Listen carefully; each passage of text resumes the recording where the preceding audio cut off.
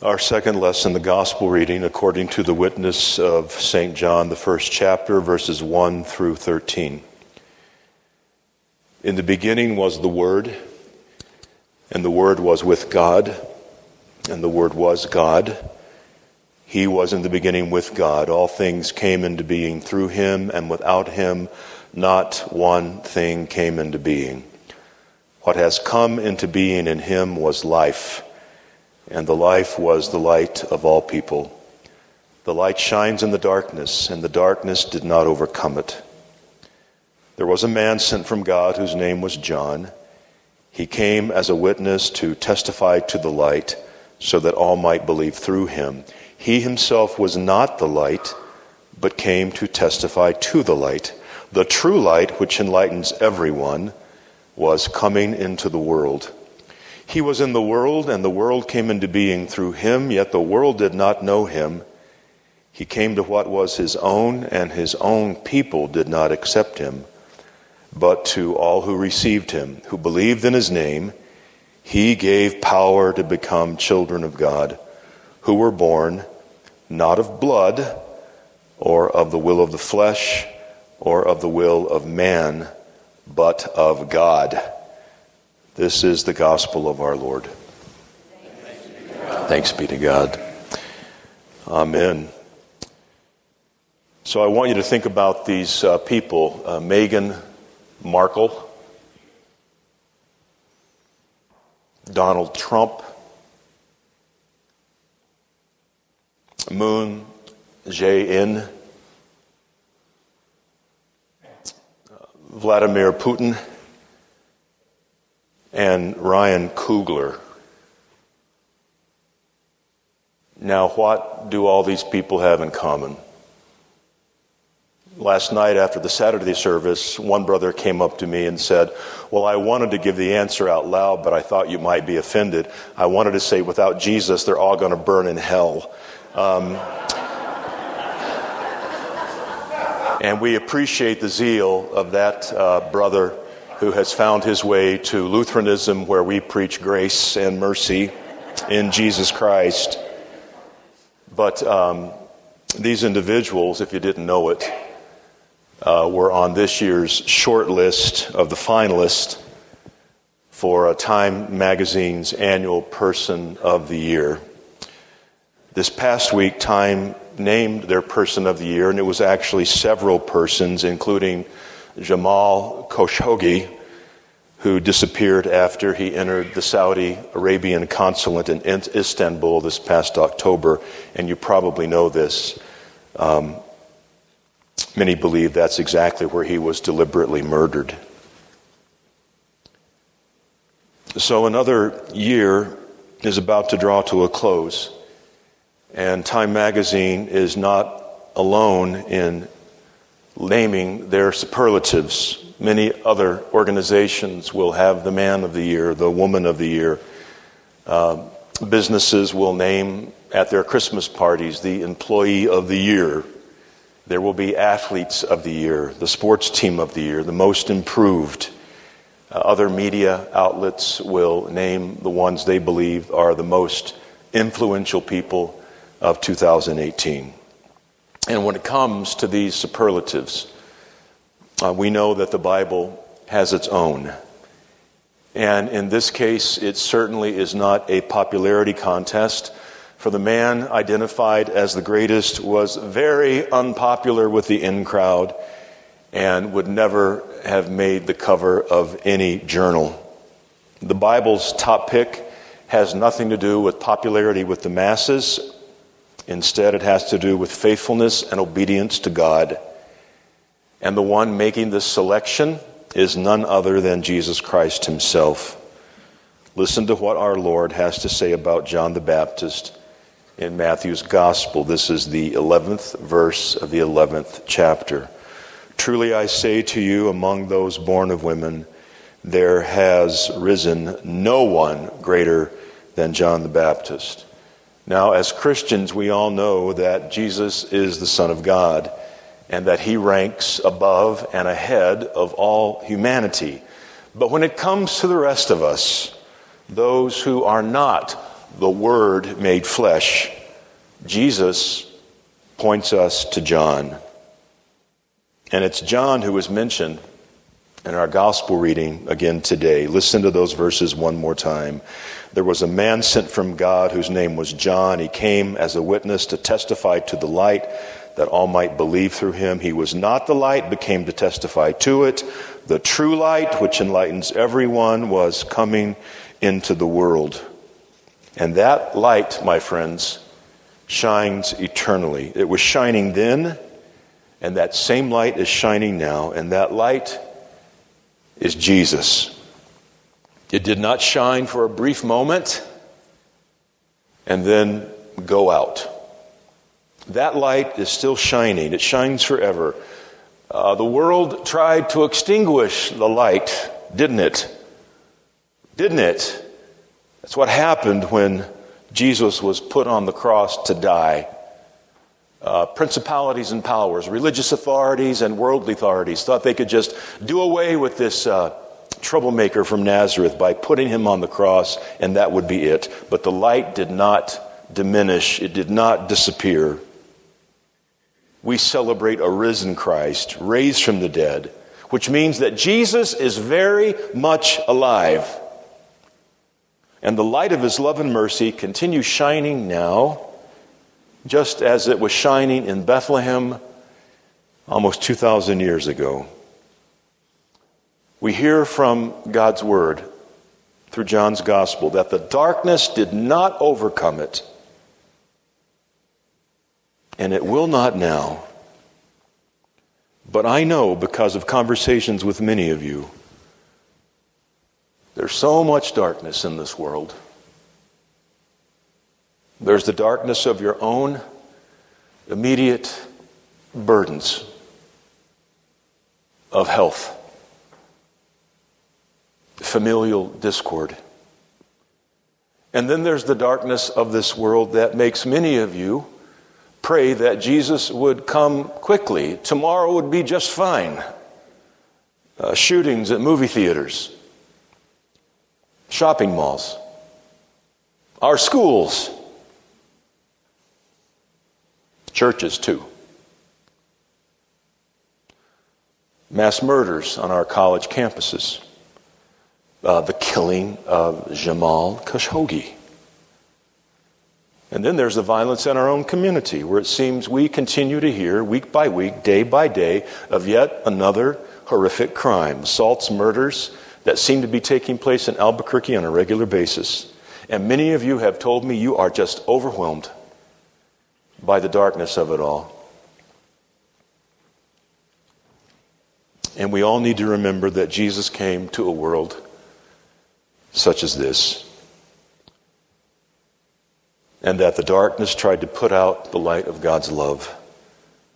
Remember, the sky turned black that Friday afternoon when Jesus was on the cross, and it seemed that it was over. But darkness did not prevail. The light of God's love shines in darkness. And we have a promise from Jesus himself that the darkness of this world will soon be chased away forever. So in these closing days of Advent, as we draw closer to the joy of Christmas, remember the light of Christ as you gaze upon and enjoy the decorations and the lights in your own offices, in your own homes, as you gaze upon the beautiful lights that once again adorn this sanctuary. You know, these lights are out not just to make things look pretty, but they are to remind us of Jesus, the light of the world. Now we hear in our gospel reading this great person, this greatest of all according to Jesus, John the Baptist, was not the light, but testified to it.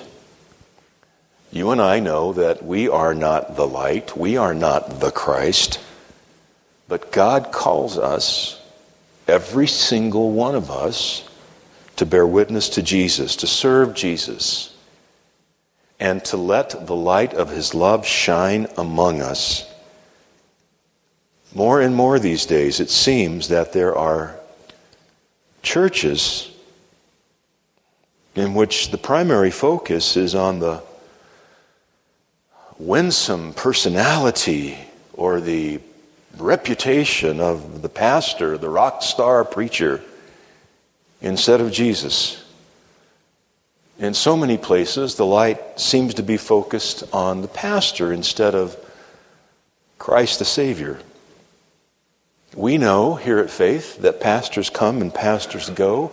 You know that pastors are human and they will disappoint you. And you will disappoint your pastors. But our proclamation is not about ourselves, sinners that we are, one and all. What we are called and established to be is all about Jesus, which means you have a ministry, which means you have been given a mission, a purpose. You are to serve the living God right where you are. And that counts even if you've been retired for 15 years. You don't have to wait, and you certainly don't have to go looking for some special assignment. You have already been enlisted.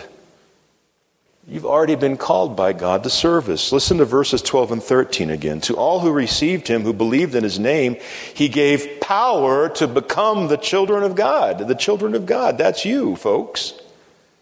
If you have received Christ and believe in his name, God has already given you power. And what's that power for? To serve him and glorify him. And remember this, I preached on this 2 weeks ago. Our story, the scriptures, the Holy Bible, certainly not some fairy tale in which everyone lives happily ever after. The Bible is so honest and so accurate when it comes to how things really are. And in our lesson today, did you hear it? That not everyone accepted Jesus. He was rejected. Some people wanted nothing to do with him. The true light, which enlightens everyone, was coming in the world. He was in the world came into being through him, yet the world did not know him. He came to his own, and his own people did not accept him. So some rejected the light then. Some will reject the light, Jesus, now. Some will receive him and become part of God's family. Our job is not to decide for others. You and I can't make anyone believe. We can't force anyone to come to faith. Our job is to witness, to bear witness to the light. That's all. And that's huge. That's what John did almost 2,000 years ago. The greatest human being according to Christ. And not even John was able to lead everyone to the Savior. But John did his part. And you and I are called by God to do our part. There are so many people still walking in darkness. And unless the children of light, the children of God, share that light of God's love with them, they may remain in that darkness forever. I'm doing it again. And I know that for some of you, it's annoying. I don't mind annoying you. Between now and Christmas Eve, I really do ask you to think of someone who does not yet know Christ or have a church home. Someone who's just going to spend Christmas Eve in darkness. I invite you to think about that person and then invite him, invite her to worship with you come Christmas Eve. One of our members last week said, "Well, Pastor, if I asked him, he might turn me down." I know. I know this from personal experience. But they may accept your invitation, and they can't say yes to your invite unless you ask them. Brothers and sisters, I have not asked you to do anything I wouldn't do myself. A preacher must walk his talk. I've invited 6 people to worship with us Christmas Eve. So far, I've got 4 yeses, 1 no, and 1 maybe. And among the 4 yeses, one young man said, is the pastor any good? And I said, I don't know.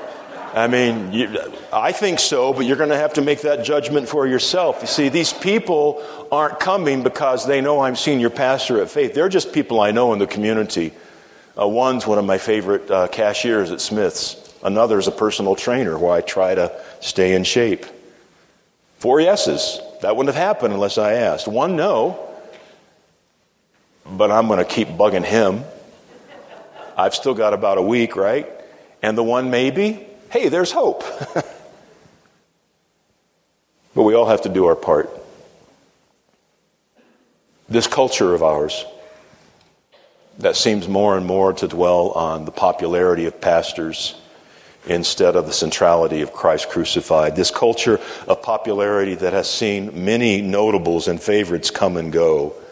Not one pastor, not one person of the year on the cover of Time magazine or anywhere else can give us the life that Christ gives and bring the light of God's grace into the darkness of our lives. But that's what Jesus does. He is the light of the world. And I pray that the light of God's sweet, holy love will scatter the darkness of whatever it is that you may be facing now. And I pray that God would find us faithful as we await our Lord's coming. In the name of the Father, and of the Son, and of the Holy Spirit. Amen.